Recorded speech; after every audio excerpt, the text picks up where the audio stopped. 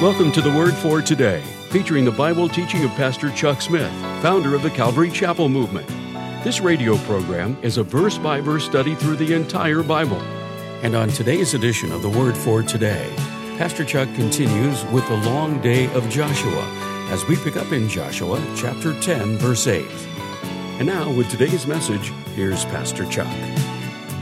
Now, I would like to suggest if you were going 60 miles an hour in your car and you brought it to a 20-minute stop, that you would hardly notice any inertia against your body at all. Now, if it should stop in 8 minutes, it would be equivalent to stopping your car at 60 miles an hour in 30 seconds. You wouldn't even need your seat belts for that. So there is nothing that indicated that it came to a sudden jerky halt. God could have just put on the brakes and brought it to a stop in, say, 8 or 10 minutes. And again, the only way that you feel motion is by the jerks. You really don't discern motion except for the jerks in motion. You on a train, a lot of times you don't even know the train is moving until you look out the window. And then you see the station gradually going by. Or on the airplane, so many times you don't know that the airplane has actually started moving until you look out and you see the motion outside. But you don't feel motion unless there are jerks. So God could have brought the earth to a halt in a 8-10 minute period, and no one would have gone flying out in space, and no one would have really noticed a sudden jerky stop at all. There were some articles in various magazines, there were some tracts written that some NASA scientists with a computer were trying to predict the trajectory of a particular rocket, and in going back in time in the computer came to a place where it found a missing day. That is not factual. That didn't happen. It's one of those stories that got widespread publicity, but there's no truth to it. However, if there was a long day, Joshua saw that it was, that they needed more time to wipe out the enemy. And so he said, "Sun, stand still." That would be sort of quite a thing to say in the sight of all the people. I mean, you're going to look like a fool or a real powerful guy, one of the two. And in sound of all the people, he said, "Sun, stand still." Now, whether or not he really was expecting it to do it or not, nevertheless it did. For about the space of a day, giving them time to totally obliterate the enemy. Now, notice that along with this, there was a tremendous hailstorm. And that more people were killed by the hailstones than they killed with the sword. There's a very interesting book entitled Worlds in Collision by Immanuel Velikovsky. Now, his theory is that the planet Venus entered into our solar system during the period of man's history upon the earth. That planet Venus has actually come within our solar system within the last 6,000 years. That it actually made two orbits, and on the second orbit, it got fixed in its own orbit and in alignment as the planets are around the sun. It got locked into an orbit around the sun. The first time it orbited in and out, according to his theory, was about the time that the children of Israel were coming out of Egypt. And he ties many of the plagues in Egypt to a close pass of the planet Venus to the earth. The second close pass, he times at this long day of Joshua. In fact, he accounts for the long day of Joshua as to have resulted from this near miss of the planet Venus to the earth.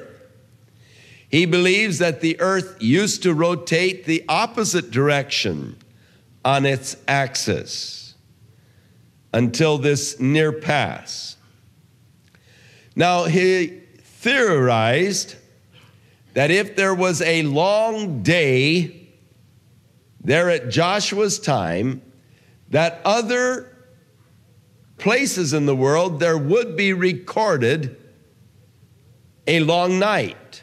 For instance, here in America, the Indians would have recorded a long night. If there was a long day there, they'd have to be a long night here. And that in different places of the world, it would be recorded as either a long afternoon, long morning, or whatever, as it related to the time there in Joshua. So he carefully traced through the history of the Inca Indians, and sure enough, he found in their records the story of a long night over here when the sun didn't come up for the space of a whole night. And also of cataclysmic things that took place at that time. Earthquakes, tremendous storms, violent storms, and tidal waves and all. Because, of course, the earth stopping would create tremendous tidal waves by the movement of the water, would keep rolling faster than the earth and would create tremendous tidal waves. And he has gone through this approximate period of history and followed in the records of people around the world the stories of either long mornings, long afternoons, long nights, or whatever, and the cataclysmic things that took place at the same time. Now, Emanuel Velikovsky is not a Christian, neither is he necessarily a believer in God. He is a scientist who has a theory that the planet Venus came into our solar system during the time of recorded history, and he uses the Bible as one of the proofs, this particular long day of Joshua as one of the proofs. But in order to use the Bible as a proof, he also follows it and proves historically that that event took place, showing it in the records, ancient records of peoples around the world. So I like his book, not that I necessarily agree with the theory of the introduction of the planet Venus into our solar system at that particular time, and yet I'm sure open. It's very interesting, and I found it very fascinating to think about. But the thing that I really enjoyed is his laying out such conclusive proof for the skeptics who scoff at the idea of the sun standing still or the earth stopping on its rotation. Those who scoff at that idea as totally impossible, and how he proves that it was an actual historic event. Otherwise, it wouldn't have been recorded around the world in the ancient records of history such as it was. And he does a very masterful job in proving that such an event did take place, in case you happen to be skeptical and need proof. But if you have a right concept of God, you don't need any proof. You can just believe it because God's word declared it. But some people have a problem believing just because God's word declares something, and they need some kind of proof, especially when you get into stories which seem to be a little incredible, at least on the surface, that the guy could say, sun stands still, and it would stand still in the heavens for a whole day. So, such a thing is recorded in history outside of the Bible, It is interesting that it did happen at that psychic moment when they were chasing these kings, and Joshua felt he needed more daylight in order to wipe them out utterly. And so he commanded, and the sun stood still in the heavens. So this story of Joshua, which has brought a lot of skepticism and criticism against the Bible, as all of the miracles do, has pretty well been scientifically proven, as much as you can prove anything with science and historic records. So you might find that book, Worlds in Collision, very fascinating. I did. I enjoyed it thoroughly. Now, there was no day like that before it or after it, that the Lord hearkened to the voice of man, for the Lord fought for Israel. It is, of course, his theory also that at this time the earth became tilted on its axis. There was a shift of the polar axis, and now to our 23 1/3 degree kind of a angle that the polar axis has in its relationship to the sun, which gives us actually now the ice caps in the north and in the south. And he has quite a bit to say about that too. So Joshua returned and all of Israel with him to the camp of Gilgal, but the 5 kings hid themselves in a cave. And so they came and told Joshua that these 5 kings were hiding in the cave. So Joshua said, throw a bunch of stones over the cave, seal it up, and stand outside and guard the thing. And so they went ahead then, and inasmuch as these men had come out from all of these cities to fight, the cities were left pretty well defenseless at this point. So Joshua and the children of Israel started going around, and they took all of the cities and the areas where these people had come from in this big battle against Gibeon. And they went and they took all of these cities with the exception of Jerusalem, a city that they did not take. But it lists the cities that they took, Lachish and Hebron and so forth. And so then he ordered them to take the rocks down and bring these kings out. And then he told some of these guys, put your feet on the necks of these kings. And so God is going to let you put your foot down on the necks of your enemies to defeat them. And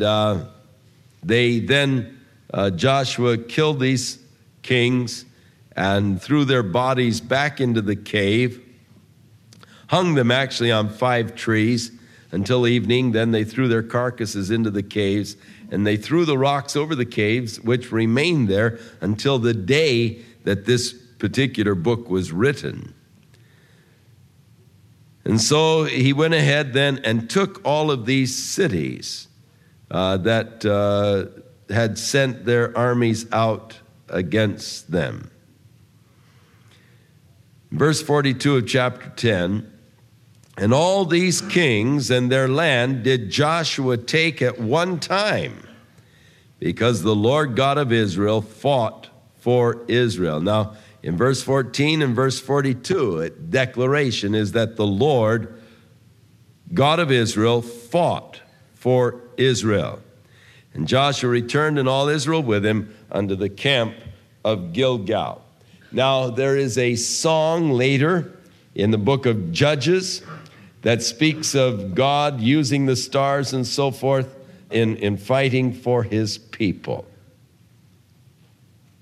There are those who call themselves theistic evolutionists. They acknowledge God in the origins, God in an ambiguous kind of a terminology, a force, a power. There was something that started the whole thing going. But once God started the whole process, once he created the universe, then he more or less stepped back He may have created the first cell, but he stepped back and let all things sort of develop and evolve as far as life forms and all. It's known as theistic evolution. It was an attempt to harmonize evolutionary thought with the Bible, though it surely doesn't bring any real harmony with the Bible. It creates more problems than it answers. Those who teach theistic evolution are more or less those who believe in the uniformitarianism concept of our universe and of the planet Earth. Their theory is pretty well described by Peter, who said in the last days scoffers would arise, saying, "Where is the promise of his coming? For since our fathers have fallen asleep, all things continue as they were from the beginning." The doctrine or the idea of uniformitarianism is pretty well expressed in all things continue as they were from the beginning. In other words, there aren't any real changes. No real catastrophic kind of changes. You can explain everything in the geological column and everything as far as life processes are concerned by observable phenomena today. So the idea of uniformitarianism really is in direct contrast to the Bible. You cannot be a true believer in the Bible and be a uniformitarian. They are sort of mutually exclusive. Now, this same fellow, Immanuel Velikovsky, has written another book, Earth in Upheaval, in which he thoroughly, totally destroys the idea of uniformitarianism. Absolutely wipes it out with incontrovertible evidence. He has twice now sent the scientists on their ears.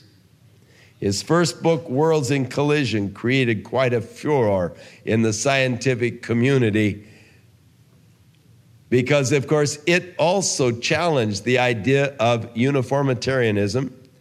But his second book, he attacks it directly and does a devastating job in piling up evidence that shows that things cannot be explained by a uniform pattern, that there had to be cataclysmic changes on the Earth's surface and so forth, catastrophic changes, that you cannot really explain all of the phenomena by the idea of uniformitarianism. In the book Earth in Upheaval, he gives some very solid evidence for the universal flood of Noah. Though he isn't really trying to prove the flood, he talks about the deposits of the bones of various animals that have been found in the caves in England. The bones severely fractured. All of them seem to be deposited at the same time by some violent thrust. But saber-toothed tigers along with rabbits and all kinds of animals that are really antagonistic towards each other, and yet all heaved in there and crushed and broken at the same time and planted there. And he gives some powerful evidence of violent upheavals, which, of course, the scriptures do testify have taken place upon the earth in various periods of history. But God intervening.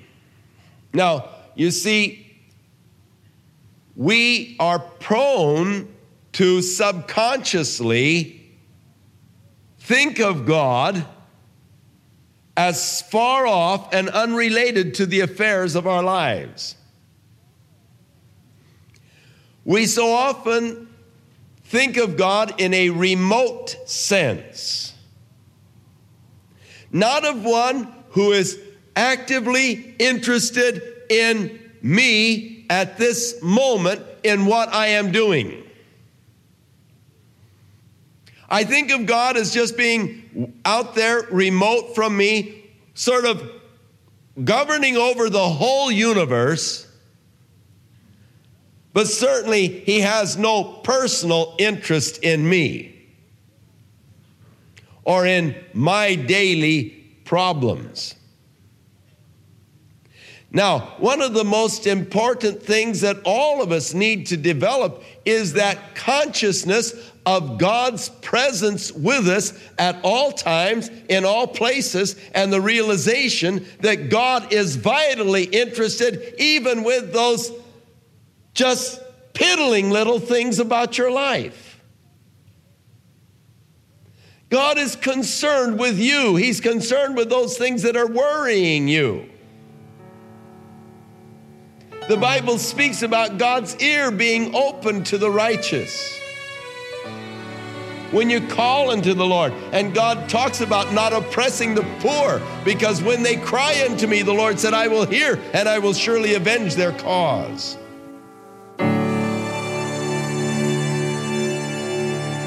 We'll return with more of our verse-by-verse Bible study in the book of Joshua on our next broadcast, as Pastor Chuck continues to teach through the Bible, and we do hope you'll make plans to join us. But right now, if you'd like to order a copy of today's message, simply order Joshua 10 when visiting thewordfortoday.org. And while you're there, be sure to browse the many additional biblical resources by Pastor Chuck. You can also subscribe to the Word for Today podcast or sign up for our email subscription. Once again, that's thewordfortoday.org. For those of you wishing to call, our toll-free number is 1-800-272-WORD, and our office hours are Monday through Friday, 8 a.m. to 5 p.m. Pacific Time. Again, that's 1-800-272-9673. If you prefer to write, our mailing address is The Word for Today, P.O. Box 8000, Costa Mesa, California, 92628. And now, on behalf of the Word for Today, we'd like to thank all of you who share in supporting this ministry with your prayers and financial support. And be sure to join us again next time as Pastor Chuck continues his verse-by-verse study through the Bible. That's right here on the next edition of The Word for Today. And now, once again, here's Pastor Chuck.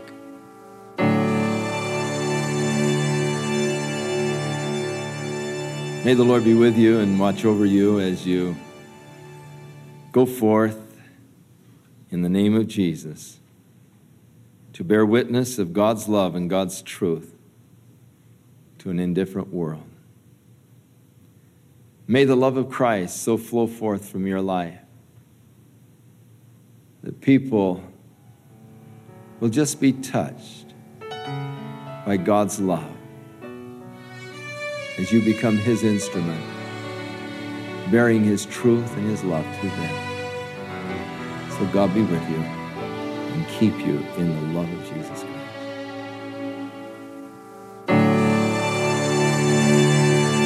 This program has been sponsored by Calvary Chapel of Costa Mesa, California. Gather the kids together because the Word for Today would like to present a kids' book by Pastor Chuck called The Story of the Resurrection of Jesus.